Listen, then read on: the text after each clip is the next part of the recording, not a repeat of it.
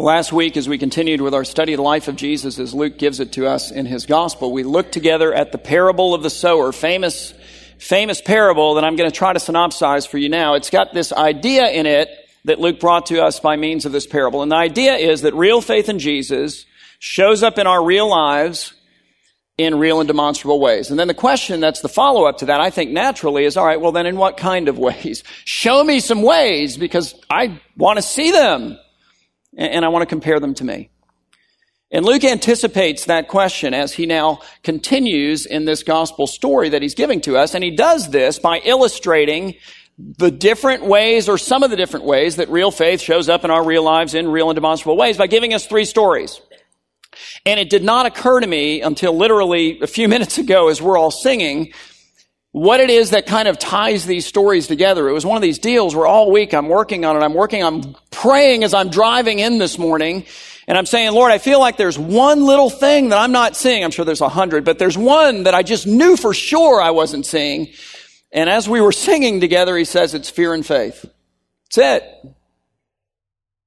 It's fear and faith. He's going to illustrate faith for us. He's going to say real faith in real life, real demonstrable ways. You want to see it? I'm going to show it to you, but I'm going to show it to you in opposition to fear. How wonderfully relevant that is. So story number 1, Luke comes to us and he gives us this amazing story in which Jesus and his disciples get into the boat on the western side of the Sea of Galilee, and then they cruise across to the eastern side of the Sea of Galilee, and somewhere in between they're caught in a great storm, and you know the story. Jesus is asleep. And the disciples are full of what? Fear. They are caught in a storm. Jesus himself has commanded them to go to the other side. I mean, presumably he's done that for a reason. Logically, you can back your way out of that and go, you know, guys, Jesus is in the boat. He's commanded you to go to the other side. He's the Son of God. So I realize you might be a little nervous, but panic, fear, well, it's not faith, is it? They stir him, they wake him, and he speaks to them, but more importantly, he speaks to the wind, and he speaks to the waves, and the natural realm obey him. And maybe you're hearing that for the first time or for the 101st time, and you think to yourself, you know, I mean, I'm not going to say this out loud, Tom, but that sounds completely ridiculous to me. And I would agree, it does. It sounds completely ridiculous unless Jesus is who the whole of the scriptures claim that he is, which is the Son of God and the Savior of the world. If Jesus is God, then you would expect, frankly, that the creator of the natural realm would then also have authority over the natural realm. He can speak to the winds and to the waves, and they can immediately cease, not just die down and slowly the storm passes through. That's not the picture. It's blowing, it's blowing, it's blowing, it's not. It's wavy, it's wavy, it's wavy, it's glass. That's the idea. So you would expect him to be able to do that. And lo and behold, you look at the story and here he does do that. And you say, well, yeah, but why should I believe the story? That's the real question, isn't it? Why? Lots of reasons, but let me give you one. Most of the writers of the New Testament, most of the sources for the writing of the New Testament as well were in that boat with Jesus when that storm was stilled by Jesus. And I want you to consider how their lives end, because it's not in fear, it's in faith. These guys, every single one of them, lost massively in this life defending the narrative of the life of Jesus, including the narrative that includes this story and all of the blaze of miracle that is the presentation of his life, and that, frankly, you would expect if indeed he is God. They lost family. They lost business. They lost their investments. They lost their friends. They lost their community. They lost their reputation.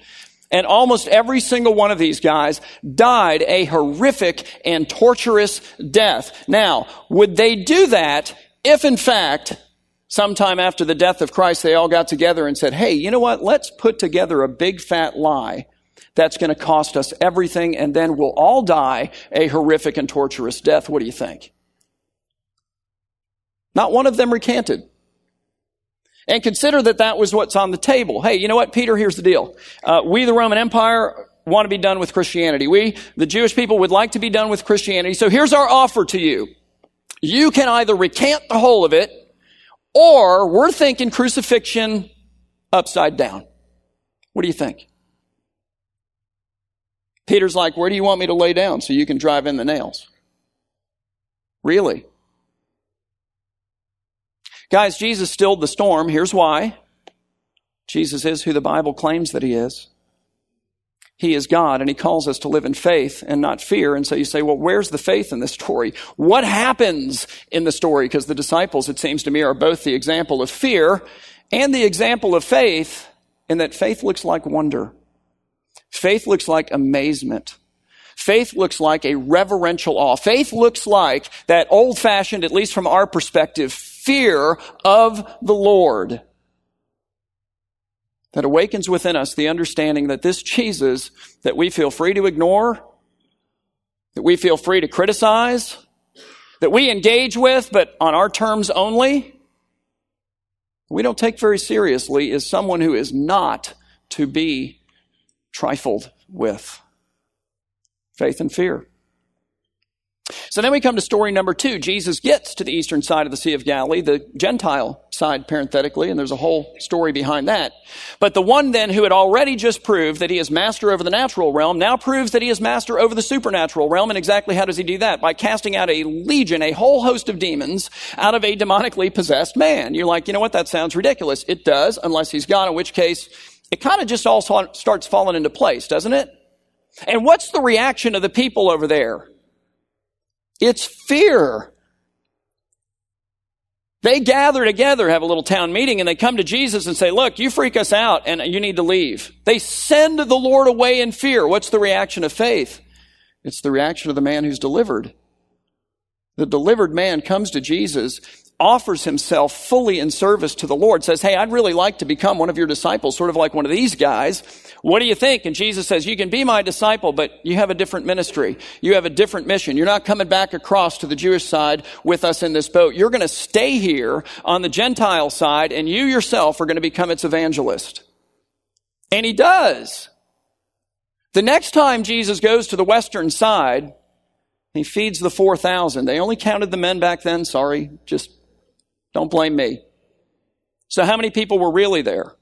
When you add the women, you add the children, he feeds all of those people back on the western side. I'm thinking that guy was a pretty effective evangelist. So you have fear that sends him away. You have faith that takes your own story of deliverance, and you can't contain that. You've got to share that. Incidentally, nobody can really argue with that. So then we come to story number 3. It's the third and climactic story. It's the one I really want to drill down on today. It too gives us an example, I think, of fear and faith again as we work our way through it. But it also is one in which it talks to us about the posture of our heart toward the Lord. And the posture of the heart is seen very artistically, I think, in this story. It's found in the posture of the bodies of the characters in this story. How do they come to the Lord? In what physical posture? Because it's emblematic of their heart. And Luke juxtaposes some different people here too. He's got fear and faith working. We'll see that. But there's a man named Jairus. We'll meet him in a second. And there is a woman in need of healing, and we'll meet her. We'll put them over here. And then I want you to take the crowd. And there are a few crowds, actually. I want you to take the crowds and I want you to put them over here. And I'm going to give you a clue going into the story. Faith looks a whole lot more like Jairus and the woman than either of the crowds. So story number 3 begins in Luke chapter 8, beginning in verse 40, where Luke says this. He says, now when Jesus returned from the eastern side of the Sea of Galilee, the crowd back on the western side of the Sea of Galilee welcomed him back, for they were all waiting for him. But the question is, why were they all waiting for him? And I'll skip to the chase. They were waiting for him for selfish, self-centered reasons. So some were hungry maybe, and they knew that he could multiply food, so they were waiting for him. Some were sick. They knew that he could heal, so they were waiting for him. Some needed wisdom or direction to help them have a better life, and they figured he's a wise guy, and indeed he is, and maybe that would be helpful to them, and so they waited for him. Some were bored, and they heard about Jesus, and so they just came out to satisfy their own curiosity. They're waiting for him for reasons related to themselves. They're not waiting to give themselves to him. It's different. Jesus, what can you do for me? I'd like to have that. I'll take whatever I can get. Now I'm going to go home. That's the opposite of what we see. And so the crowd who represents what we ought not to be, well, the crowd stands around Jesus and bustles around Jesus and hustles around Jesus and bumps into Jesus. They physically touch Jesus. They experience none of his power. They even inhibit his movement, as we'll see next. And so then in contrast to that, Luke gives us Jairus in verse 41. We read, and there came a man named Jairus who was a ruler of the synagogue. So that's a description of him. It means that he was a wealthy man. It means that he was a well-educated man. It means that he was a man of status and prestige in that city and in that society. He was in all likelihood a member of the religious and political establishment of the Jews that stood opposed to Jesus in that day. He oversaw the synagogue and the reading of the law and the teaching of the commandments and so forth. He's a well-known guy, and now notice what he does. This ruler of the synagogue named Jairus comes to Jesus, and it says, and falling at his feet. Do you see his posture? And notice that he does it publicly. He doesn't send a servant, with a note to Jesus, hey, Jesus, will you come to my house? And then Jesus comes to his house, and then he sends out all of his family members, and he closes all the drapes so nobody can see what happens next. And then he falls on his face before the Lord because, he doesn't want anyone to know that this is what he's done. This guy, who's known by everyone, fights his way through the crowd and publicly collapses at the feet of Jesus, a sign in that culture, and for that matter in ours, of total submission, of total surrender. Lord, I give it to you, everything, me, myself, my family, my daughter, which is what's driven him to this brokenness. For he falls at the feet of the Lord, and then it says that he begged Jesus. He implored Jesus to come to his house, and here's why. Because he had an only daughter, about 12 years of age, and she was dying. And that doesn't mean that she was, likely to die in the next couple of days, and he was hoping to set up some kind of an appointment whereby Jesus could swing by in the next 48 hours or so and hopefully save her. That's not it. She's dying right now when he comes to the Lord. In a second, we'll see that they had already gathered up the mourners. And in those days and in that culture, they would hire people to come and mourn for their dead. Well, the mourners have already arrived at the house. They're waiting for the girl to be proclaimed dead. It's imminent. It's going to happen now is the idea. There is an urgency to this story that you have to understand if you're going to see the opposite of fear. And you'll see it in this man's life. He begs Jesus to come to his house because he has a daughter, 12 years of age, and she's dying. And guess what? His money can't fix that. His education can't fix that. His status can't fix that. None of his connections can fix that. But he believes that the Lord can fix that. And so he doesn't come standing and bustling and hustling and bumping and all that kind of business, demanding and presuming and merely come to take. He comes and he lays himself completely at the feet of Jesus in a sign of total submission. Here I am, all of me, it's in your hands. And he does indeed place all of this in the hands of the Lord, even the life of his daughter, which is hanging by a thread. And we'll see that. And so then we read that, Jesus went to his house, and as he went to the house of Jairus, what does the crowd do? They're pressing in against him. And as if that's not inhibiting enough, they're slowing him down, you see. They're kind of standing in his way as they're presented in this story, as if that's not inhibiting enough, because he's got to get to the house of Jairus, or does he? As if that's not enough. There was a woman who had a discharge of blood for 12 years, a 12-year-old girl, and 12 years of suffering. It's one story. And so for 12 years, she's had this chronic discharge of blood, which, might be more information that you're looking for, but it matters. It matters. The condition is very significant. It is a chronic condition that involves bleeding, which is not only devastating for her physically, but it's devastating for her religiously and socially. That condition, under the law of Moses, created for her a perpetual state of impurity, a state of impurity from which she could not be made pure by some ritual or anything else. And her impurity was contagious. So here's what that means. If she touched something and you touched that something, now you've got it. Now you, unlike her, because you don't have a chronic condition, can go through a ritual that can then ritualistically cleanse you, but you kind of get the point. So she touches something you touch, now you have it. If she touches you, oh, now you definitely have it. If you touch her, advertently or inadvertently, knowingly or unknowingly, which matters as this story plays out, you've got it. So what does this mean practically for her? It means she's cut off, barred from the temple in Jerusalem, barred from the synagogue over which Jairus is the ruler, and barred from people. So if she's married when she develops this, she's not married anymore. If she had children when she develops this, she hasn't touched them, tucked them in, hugged them, fed them, cared for them, wiped their tears, attended any event in their life. Just keep going down the list. For 12 years and counting. Her mom and dad, maybe they leave food for her at sort of a designated drop-off spot, so that she can stay alive, because as we'll see in a minute, she doesn't have any money anymore. So somehow she's subsisting, she's eking out an existence, but she doesn't show up for Thanksgiving. She can't be embraced by them or anyone else. It is absolutely a devastating situation for this woman. And then we read that even though she had spent all of her living, whatever resources she had on physicians, she could not be healed by anyone. And you can only imagine the kinds of indignities that she willingly subjected herself to by submitting to by our standards, very primitive practices of this bevy of physicians in her day. But, as it turns out, she has now heard about another physician. And his name is Jesus, and he charges no fee.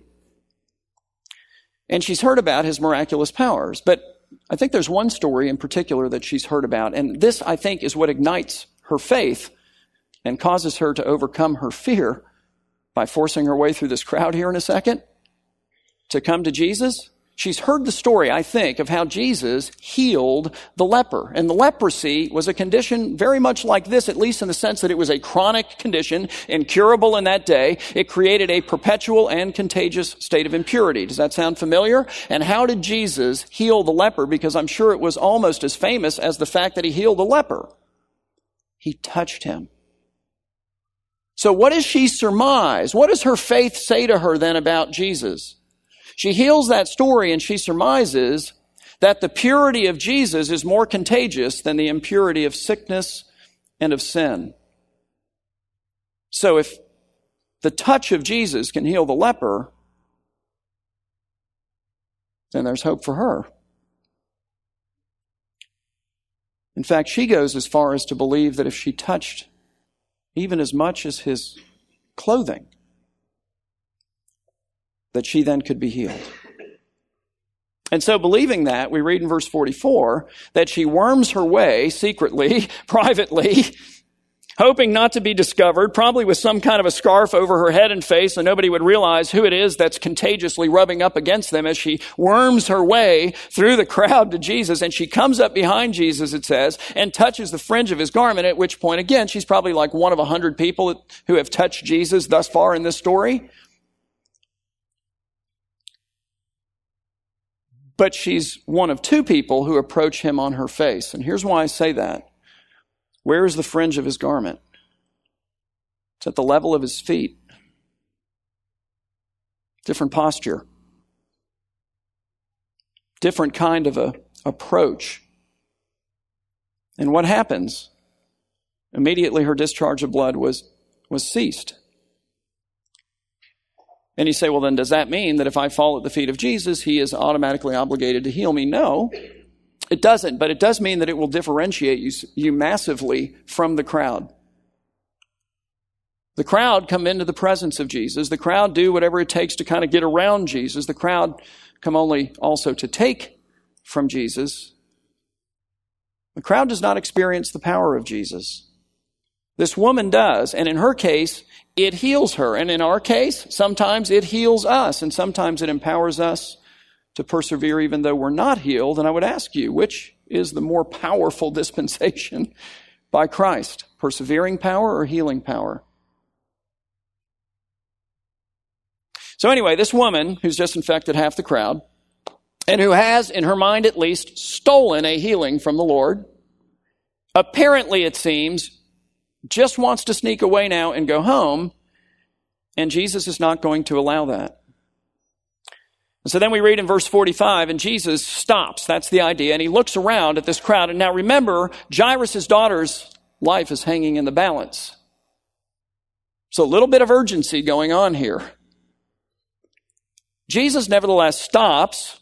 He looks around and he says something that to Peter sounds completely ridiculous. He says, "Who was it that touched me?" And now notice this, when all of the people in the crowd denied it, even though probably half of them had in fact bumped into him at some point. So now why are they denying that? Fear.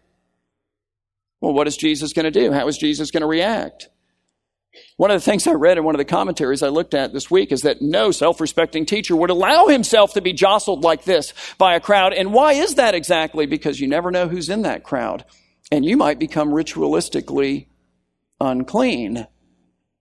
Jesus has no such fear. The power of his purity again and again and again and again overwhelms impurity of any kind. So the crowd in fear deny that they've touched him, even though now listen to what Peter says. Peter grows impatient with Jesus. And, it's just so great that the Lord has Peter to think through these things for him, I guess. I don't know what he'd do without him. I'm sure he wondered himself. He says, "Master, the crowds surround you and are pressing in on you." Translation, Jesus, half the people here have touched you, okay? Like, how can you even ask this question? But Jesus, who also happens to be the Son of God, who's proven again and again that he knows the hearts of all of us and of all of them, knows who has touched him.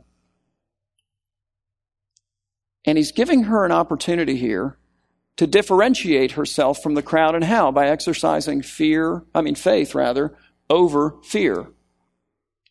That's how. And so he calls her out publicly. He's saying, in some sense, I want you to do what Jairus just did. By saying, "Someone touched me, for I perceived that power has gone out from me," which creates kind of a drumroll moment for this woman, but not just for her. Let's not forget about Jairus. Jairus has got to be freaking out. The mourners were at his house when he left to come get Jesus. He's got to be going, "Good grief, we got to go." I thought about this. Carter was talking about how you enter into the story and imagine what you would do. Patience is unfortunately not one of the things that I'm well acquainted with. And I fear that if my child's life was hanging in the balance, I can be a little bit overly direct at times. I think I'd just say, "Lord, here's the deal. We can do this the easy way or we can do this the hard way. But whatever way you choose right now, we're going. I'm tougher than I look, so you're going over the shoulder. We're going to save the life of my kid. The clock is ticking. At some point it's too late, isn't it?" No, actually, it's not. That's fear, isn't it? Well acquainted with that too. Jairus is quite a guy. Jairus, it seems to me, shows a greater faith than Peter. Jairus, there's no mention of Jairus saying or doing anything. Jairus has fallen at the feet of the Lord. He's placed his daughter into the Lord's hands, and he waits patiently, it seems at least, while this woman decides what she's going to do. Faith or fear. And it's a scary idea to come forth for her. First of all, how is this crowd going to react when she comes forth? And then identifies the fact that she's infected half of them and that none of them know which half. And does that in front of the synagogue ruler, Jairus, who's trying to get Jesus as fast as he can to his house because his daughter's life is ebbing away. Not a popular move. But far more significantly, she doesn't know really how the Lord is going to react. She has ventured his purity by sneaking up and touching him. Now, she did that in faith, and it was a faith that was rewarded, as we'll see. She did it in faith, believing his purity was stronger than her impurity, and she was right. But she stole a healing. And might he not undo that healing? He certainly could. So what is she venturing? Good grief, 12 years of this. I've just been healed. If I keep my mouth shut and go home, it's all good. If I come forward, which I'm scared to death to do, well, the crowd's going to hate me, and I might end up right back where I began. So there's fear and faith. She's a heroic figure. Verse 47, Luke says, and when the woman saw that she was not hidden from Jesus, there you go. He knew who she was. He's waiting for her to respond. She came forward. Now she comes forward trembling. You can relate to that, can't you? But relate to the Jesus that she comes forward trembling to in light of now what he does. She comes forward trembling and falling down before Jesus, declared in the presence of all of the people why she had touched him. She comes out publicly with her whole story and how she had been immediately healed. And now notice what Jesus says to her, because this really is the completion of her healing. She's been healed physically, but not socially, not religiously. She needs not only to be made clean by being healed, but then officially declared clean before she can tuck her kids in bed at night, before she can re-enter into society. She's a pariah until then. And Jesus says to her, and he uses the most intimate language that he could choose. He says, daughter. He uses the language of family. Your faith has made you well. Go in peace. Are you afraid of that, Jesus?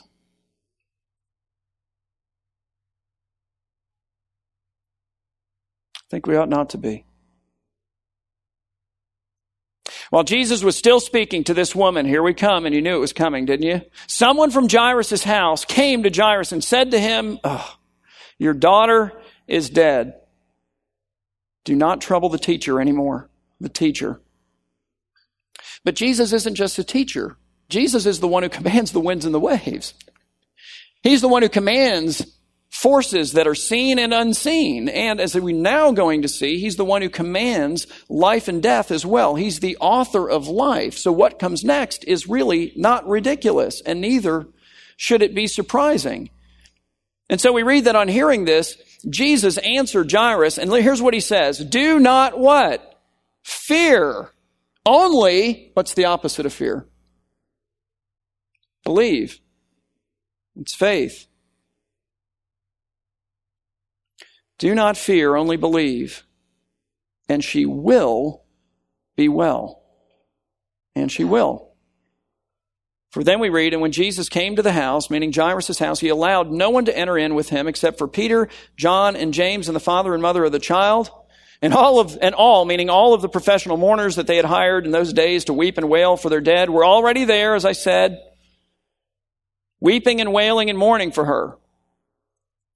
But Jesus said to those people who are experts in death, it's their profession. He says, do not weep, for she is not dead, but sleeping. And that's ridiculous, isn't it? I mean, she is actually in this moment dead. But what is the Lord saying? He's saying death for you is death. It's something to mourn. Weep and wail.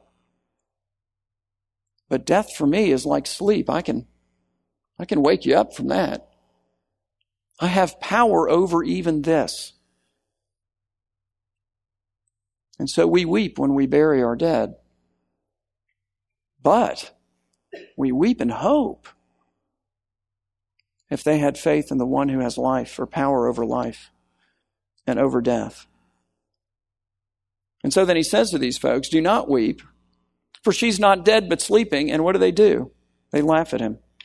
And they say that's ridiculous. Knowing that she was dead and not believing that he is God. But Jairus keeps believing. This man has a persevering faith in the face of a lot of scary circumstances. And so what does he do? He takes Jesus into the presence of his dead child. And now consider this. There's nothing in Israel more defiled and impure than a corpse. And that's what she is at this point. And what does Jesus do? He touches her. Taking her by the hand, Jesus called, saying, "Child," and it's the language of resurrection, guys, "arise." And what happened next? Because it had to happen. It must necessarily happen. The one who commands life and death has said it. Therefore, her spirit returned, and she got up at once. And it's not ridiculous, because Jesus is God. So, then what's the example of faith that we see in that story? Because we've already seen in story number 1 that, you know what, it shows up in wonder and amazement and reverential awe at the true identity of Jesus, and it's the opposite of "I am freaking out." Are you freaking out? You belong to the Lord Christ. You believe that he is with you every bit as much as he was actually with them. Because by his Spirit, he lives in you. And when was the last time you stood in awe of him, really? And who he really is. And then we saw story number 2, that real faith shows up in a desire and a willingness to serve Jesus by making him known to anyone who would listen. That's what the demoniac did. Now, what was the example of fear? It was the opposite of that. I don't want Jesus to interfere with my life. I don't want Jesus to call me into service. Good grief, I don't want to tell anybody about the Lord. It scares me to death. It scares me to death. It's fear. He's not calling you to that. He's calling us to faith. When was the last time that you talked about Christ with somebody who didn't already know him? All right, well then that leaves us with story number 3, the great climactic one, the one that deals with how we approach to Jesus and gives us these offsetting examples. Jairus and the woman and the crowd of people. The crowd comes standing, it comes bustling, it comes hustling around Jesus, it comes bumping into Jesus, it comes into the presence of Jesus, it comes into contact with Jesus, it does all kinds of things to put itself around Jesus and experiences exactly none of his power, none, zero, zip, because it comes to take, it doesn't come to lay down on its face before him and to say, you know what, in light of who you are, in light of what you've done, in light of my great need, here I am. What do you want to do with me? That's what Jairus and the woman do. They come face down, surrendering everything to Jesus and placing themselves and everything that then happens next in their life. Jairus' daughter is dying. He's like waiting for Jesus to finish his altar call. I'm like, get on my shoulder, we're going. Whatever happens next, into his hands. And those are the ones who experience his power and leave transformed. So it seems like the bottom line from story number 1 is that, or story number 3 rather, is that, the group wants Jesus to surrender to them. And Jairus and the woman surrender themselves wholly and unreservedly to him. And the question, obviously, is which one are you? You like the crowd or you like Jairus and the woman? Oh, and what's governing your life? How do you operate? Is it faith or is it fear? So consider that as we prepare our hearts for the table. Let's pray.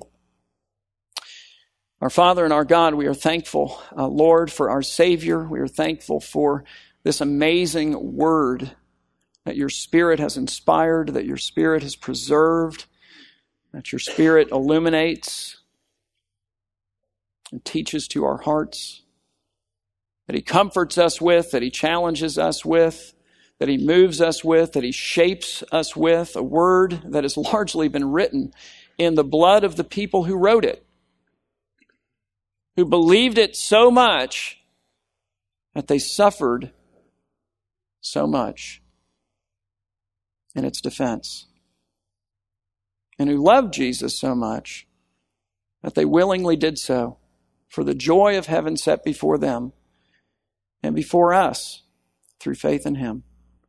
So, Lord, as we come to your table, I pray that you would do business with us now, that you would point out those places in our lives where we're operating out of fear and not faith, and that you would make really clear to us as you speak to our hearts and minds of what faith looks like, and then challenge us in that area and enable us, give us the faith we need to overcome our fears, Lord. We need even for you to do that. Lord, speak to us about who you are, one not to be trifled with, but stood in awe of. Lord, speak to us about the privilege of laying down our lives for you and speaking to others about you, telling the story of our deliverance, if indeed we have been delivered. And God, make us people who willingly give ourselves to you and who stop coming to you only to take. I pray these things in Jesus' name. Amen.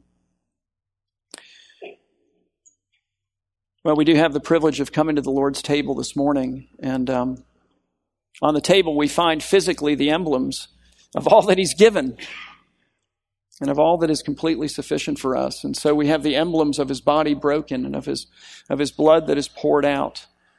And we're commanded as the people of God to come to this table. It's the table of the Lord, not the table of this church. If you are a believer in Christ, then this is a table for you. If you're not a believer in Christ, then consider Jesus. Come talk to us after the service. Come speak with our prayer team. Let's discuss it a little bit further. But don't come to the table, but take the time to work through what the Lord is offering to you in this table.